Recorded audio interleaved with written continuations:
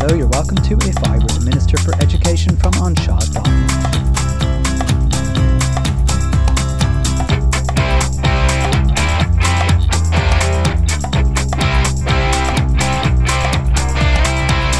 Where are all the primary school teachers?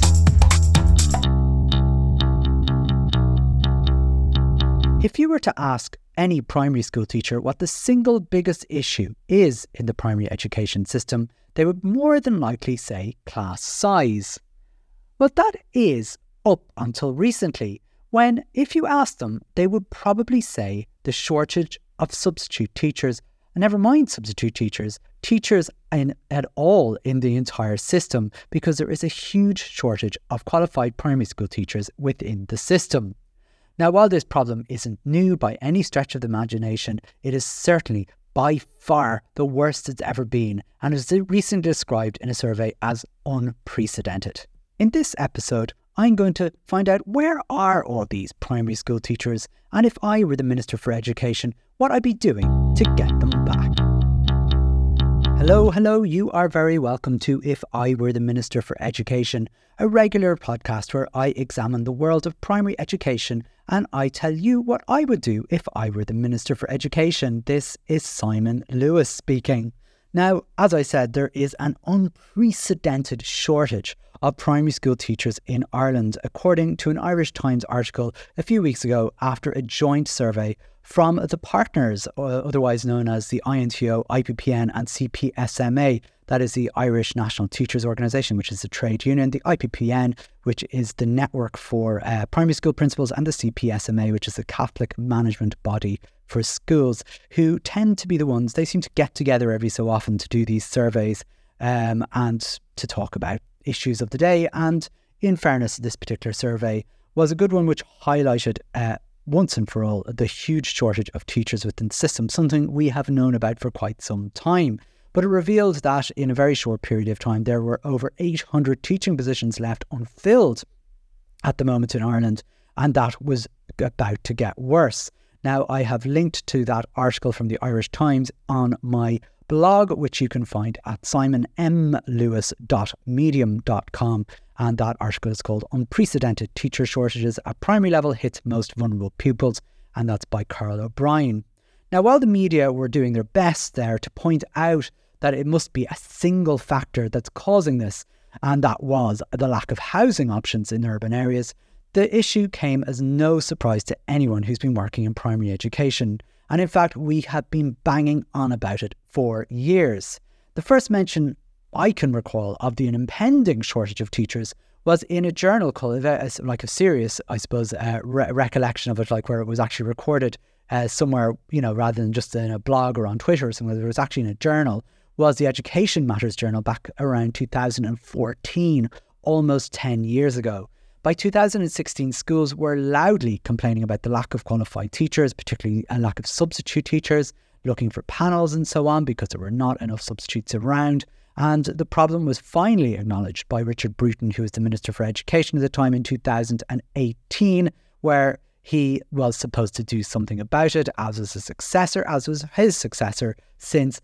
And then COVID came along and all the rest of it. Anyway, despite all of that, 5 years later, with a few sticky pasture solutions like allowing people to substitute while on career break or in a job share arrangement, the crisis has been allowed to deepen and deepen and get worse and worse. The only possible positive thing that was put in was the re-emergence of substitute panels, but they were too little, too late, and there aren't enough of them. We simply don't have enough teachers. Last year, the government decided the best course of action wasn't to actually do anything about it. It was to point the finger of blame at those selfish teachers on career breaks. And there was a flurry of media articles going on about, we need to stop those terrible teachers going off onto the Middle East and making loads of money out there when they should be at home wearing the green jersey and everything else.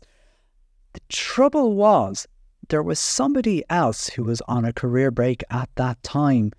And it was, guess who? The Minister for Education herself. She is and was on a career break. So the subject got dropped very quickly when it turned out a lot of our politicians are on career breaks. And even that aside, if you looked at the numbers didn't add up anyway. If you brought every teacher back who's on a career break, we still would have a massive shortage of teachers. But this year, they changed the finger pointing, and the pointing went to the housing crisis in urban areas, which the government are still trying not to acknowledge. But even then, that's not the main problem, because the issue isn't just in urban areas, although it is more focal to urban areas. Rural areas are still very short of teachers as well. This isn't just one simple problem, and because, as with most problems, it's always a little more complex than a single issue. It's not just that we have a housing crisis and people can't afford to live in Dublin, because we aren't filling jobs outside of Dublin either. So the issue is much more complicated. And as I said, the issue has been going on for quite some time. But if somebody was to force me to sum up my reason, what I think the reason is, and my reason, I think, is that there aren't enough teachers, because teaching is no longer the attractive and potentially vocational job that it once was.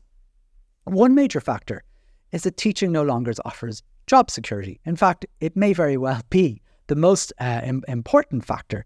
One of the things I remember when I qualified as a school teacher was it was expected that you would get a permanent job straight out of college.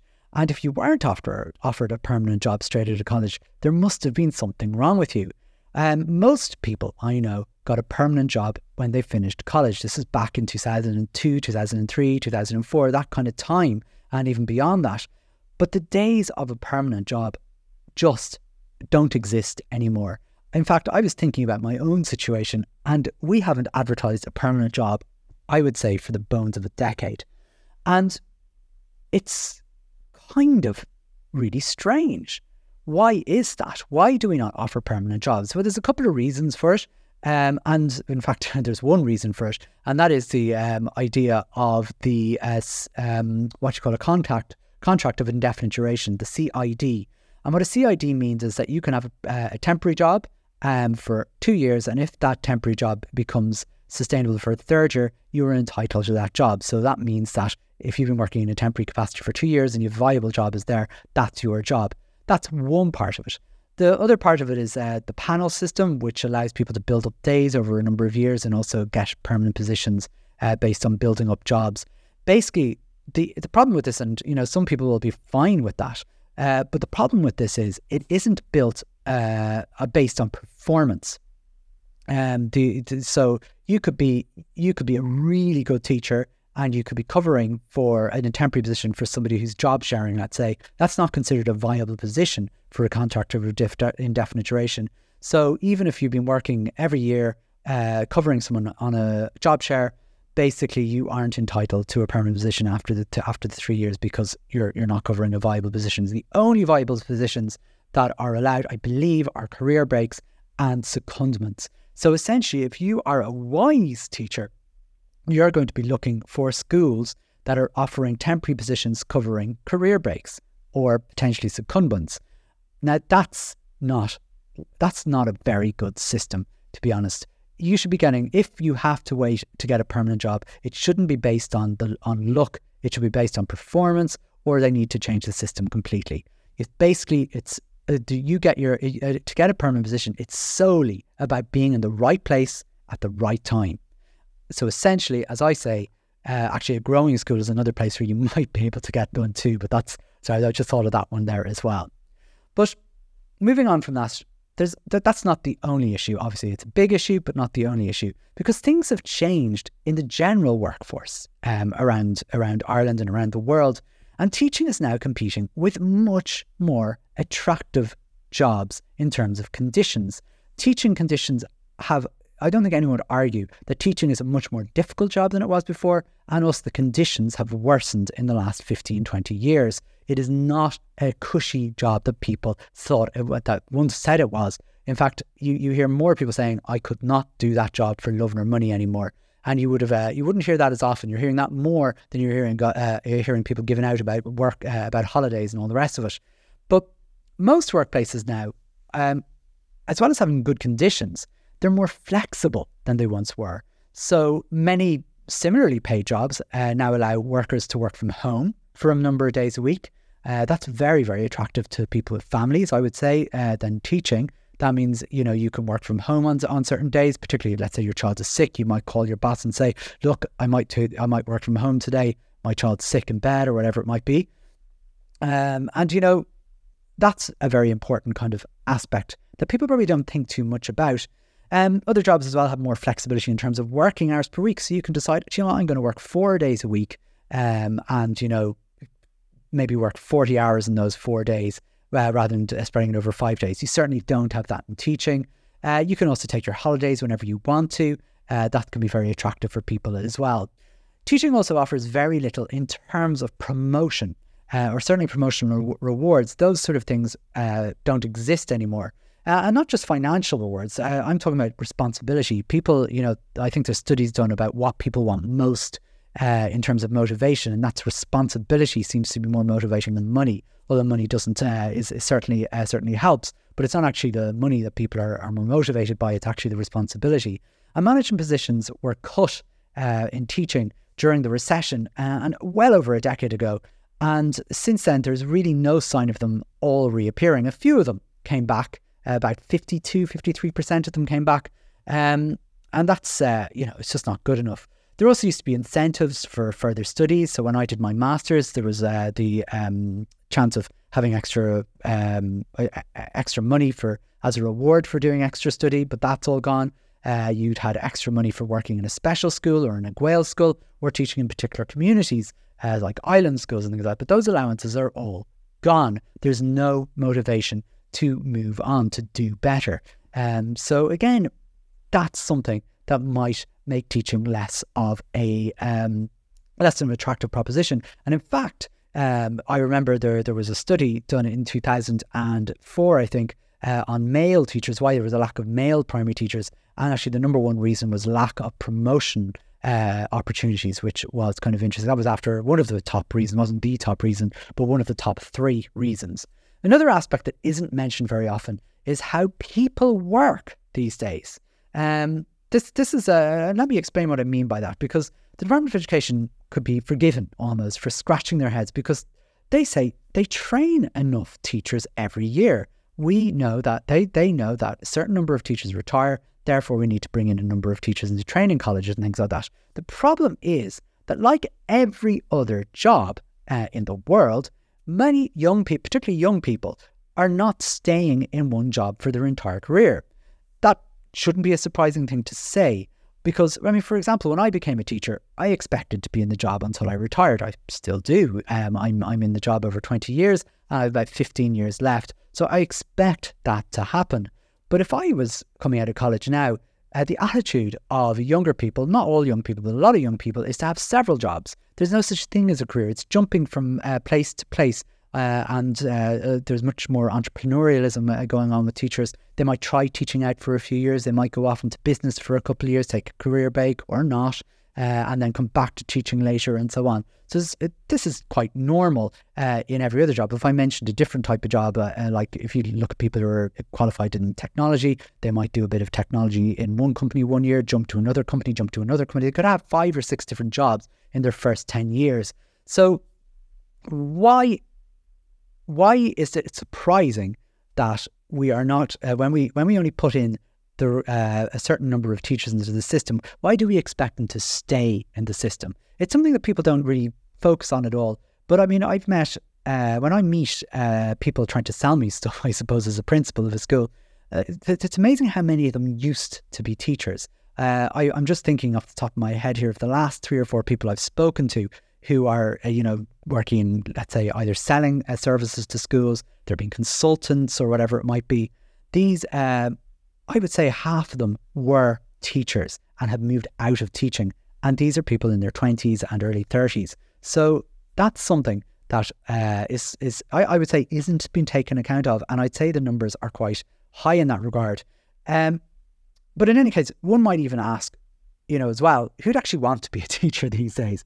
I've come up with lots of reasons, but who'd actually want to be a teacher? Because teaching is no longer a job. that's actually education focused. That might seem very bizarre thing to say. It's slightly education focused. I won't say it's not education focused at all. Teachers spend so much time on things that aren't teaching these days. There is hugely excessive bureaucracy. There's dealing with severe and often violent behavioural issues. And generally, I mean, if I can sum it all up, we're generally making up for the lack of services that are supposed to come from psychologists, social workers, speech and language therapists, occupational therapists, dietitians, and dare I say, even from parents. We are doing a lot of parenting. We only have to think of that smartphone ridiculous ban that Norma Foley, I'm kind of laughing as I'm saying it. I'm not over it even a couple of weeks on that, Norma Foley, instead of doing her actual job, which is involved in education, she decides to waste 3 days or 4 days, or probably God knows how many days, promoting this nonsensical, meaningless smartphone ban. Now, I should say, this smartphone ban came from this scheme in Greystones in County Wicklow, and it was copied in Waterford as well, where schools took upon themselves to ask the parents to voluntarily sign a pledge not to buy their kids smartphones. Now, I think the hope of that, now I could be wrong in this, but I'm pretty sure I'm right here. The hope wasn't that Norma Foley would just merely copy this voluntary ban thing or this voluntary pledge idea. It would be that she would actually put in place policies that would ban smartphones for young people. But she didn't. She just basically robbed the idea of Greystones in Waterford and essentially passed it on. Now, I have to say I didn't hear the schools complaining about that, so I'm just I suppose guessing. And I know when you come up with an idea, look, I'm as egotistical as the next person. When I come up with an idea, and if somebody takes it on as national policy, I'm going to pretty much kind of go, oh yeah, I'm pretty pleased with myself. But I think I don't think this idea started with the voluntary ban. I think the idea was that I think the idea really was that this would become policy, and this was the foundation, this was the start, this was the step in the right direction. Anyway, I'm digressing because, as I said, isn't it mad that schools became basically, I mean, if we look at this system, schools are trying to basically do parenting, basically. We're basically saying, hello parents, will you all come together and volunteer not to buy your kids a smartphone? Like, what are we doing? What are we doing? It's amazing. I find it really, really weird. But anyway, we will move on because I will only start ranting again about smartphones and Norma Foley and meaningless things, because teaching, as I said, is no longer about teaching. And of all the jobs out there, I can't name that many that are so derided by the general public and the media. Of all the jobs that are out there, I just find teaching is just constant slack off. I'd say if you were to name jobs that are derided massively, I'd say solicitors is probably one. Okay, I would imagine that's one. I'd say politicians, that's another. Like, you can't win as a politician. That's why, I mean, I always say, geez, as bad as being being involved in the education system where you really can't win, politics is even worse. I admire anyone who becomes a politician. Solicitors, I've less sympathy for. I mean, when you see what goes on and what solicitors defend and what they charge for doing, I'm less sympathetic. I think, but anyway, they're derided by the general public, and here I am deriding them myself. I'm not really. They do a fantastic job, I'm sure, when they are defending me. So look, but where am I at? Yeah, teaching is a profession that gets a lot of stick. And I've spent most of my career batting off, slagging about holidays and short days, despite my 50+ hour working week and only 2 weeks off in the summer. I mean, which I'm very grateful for. But the level of teacher bashing in Ireland has reached desperate levels. Where, basically often we're treated like a very expensive babysitting service rather than a valuable and important educational service. And because schools are often the only service at all available to families, because most of the other services have just aren't doing their jobs, teachers get much of the blame when things go wrong. So, for example, during the COVID-19 pandemic, the Department of Education didn't provide proper safety measures for schools, and teachers, rightly, were anxious about going back into these very small, crowded spaces where you had 30 children who came from 30 different houses, of which some of them probably had this virus that we knew very little about. It was killing people, and the Department of Education had nothing in place. And of course, when teachers felt unsafe and campaigned vigorously not to go back to classrooms without safety measures, they were lambasted by the media and by parents, despite the fact that most of the people that were giving out weren't working in crowded places themselves.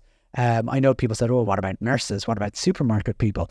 They weren't sitting in a tiny room with 30 or 40 people in at the same time. They were huge, and there were massive protective measures. So it was a really weird, because they not only were we derided for it, people didn't feel we deserved any protection either. It was very odd. For example, again, let's move on from COVID-19. When a school decides they have to shorten the school day for a pupil, this is something that was in the news as well. Rather than the Department of Education giving the child, the pupil themselves, what they actually need to stay in school, the blame is put on a teacher for not understanding the child's needs.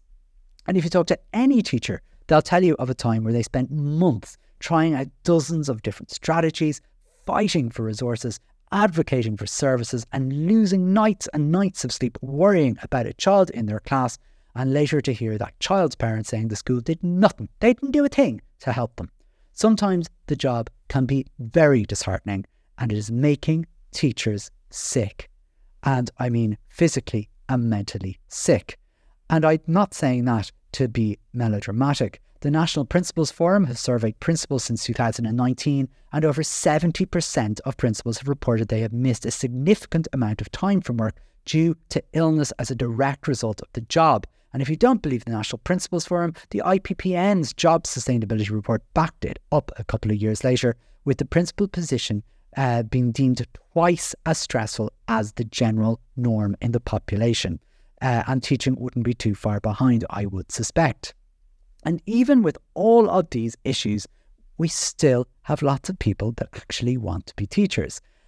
And despite everything I said, I am one of those people. I love my job.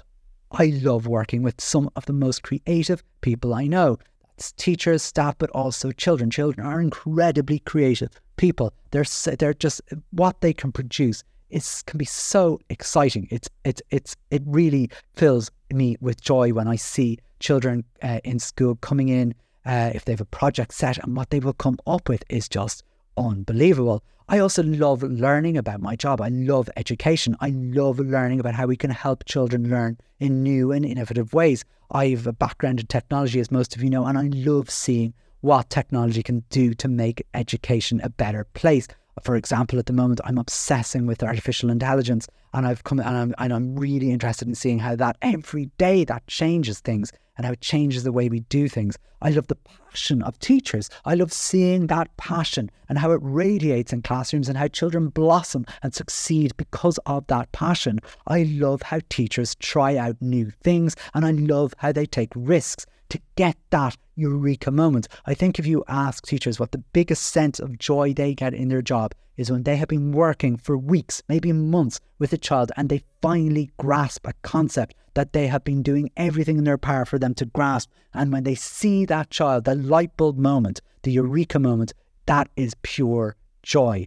I love seeing the excitement and that pure joy of children learning something new, grasping that concept, getting that answer right. It is a great job in so many ways. And I have been in that in this job for over 20 years, and I have worked with hundreds of teachers, and I have never met a single one. And I mean this absolutely genuinely. I've worked with the best teachers in the world. I've worked with the worst teacher in the world. But one thing I have known is I've never met a single one that didn't care about the children they taught. If nothing else, they cared about the children. And if they weren't the best teacher, they made up for it with care and love. And the thing, though, is, however, there is no doubt that the job that we love is becoming more and more difficult. And as conditions continue to deteriorate, as expectations become more and more unreasonable, as the trust in the profession declines, we might end up snuffing that spark that makes Irish primary teachers want to remain in teaching.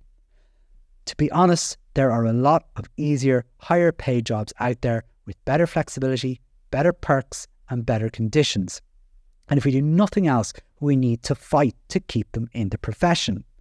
I was asked by Sarah McInerney on RTE Drive Time what I would do if I were the Minister for Education on this topic. And again, I've linked to that interview on the Medium blog. That's simonmlewis.medium.com. And to be honest with you, I wasn't happy with the answer I gave.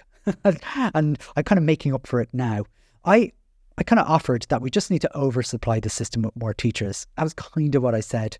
However, much like the reason we have a shortage of teachers, I don't think the answer could be reduced to that one solution. I suppose when you're pressed and you're under pressure on the radio, you try and simplify the solution to one solution. And especially the solution I offered, although it probably would be one aspect, we do need to oversupply the system with more and more teachers. But for me, the main solution is not only to increase the number of teachers, we have to make the conditions of the job better. It means giving children and teachers the resources that they need.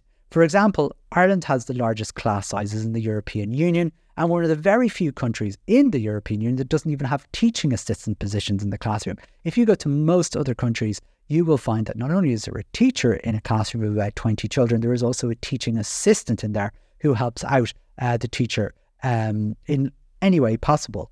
And instead what we get is one teacher for very large class sizes, and you can't do the best job possible in that sort of situation. I envy those other countries. For example, we have a huge rise in additional education needs in classrooms without the necessary support. So we simply need the children who have additional needs. It's not the children's fault they have additional needs, but we need them to get the supports they require. And instead, what the NCSE have been doing is they have reduced and cut those supports by stealth. The NCSE, I always say this, they used to be a very good service. When I started teaching, if you had a kid with additional needs in your class and needed an SNA, they would get an SNA. No questions asked. It was just simple as that. These days, it's nigh impossible, to get for a child to get the supports they need.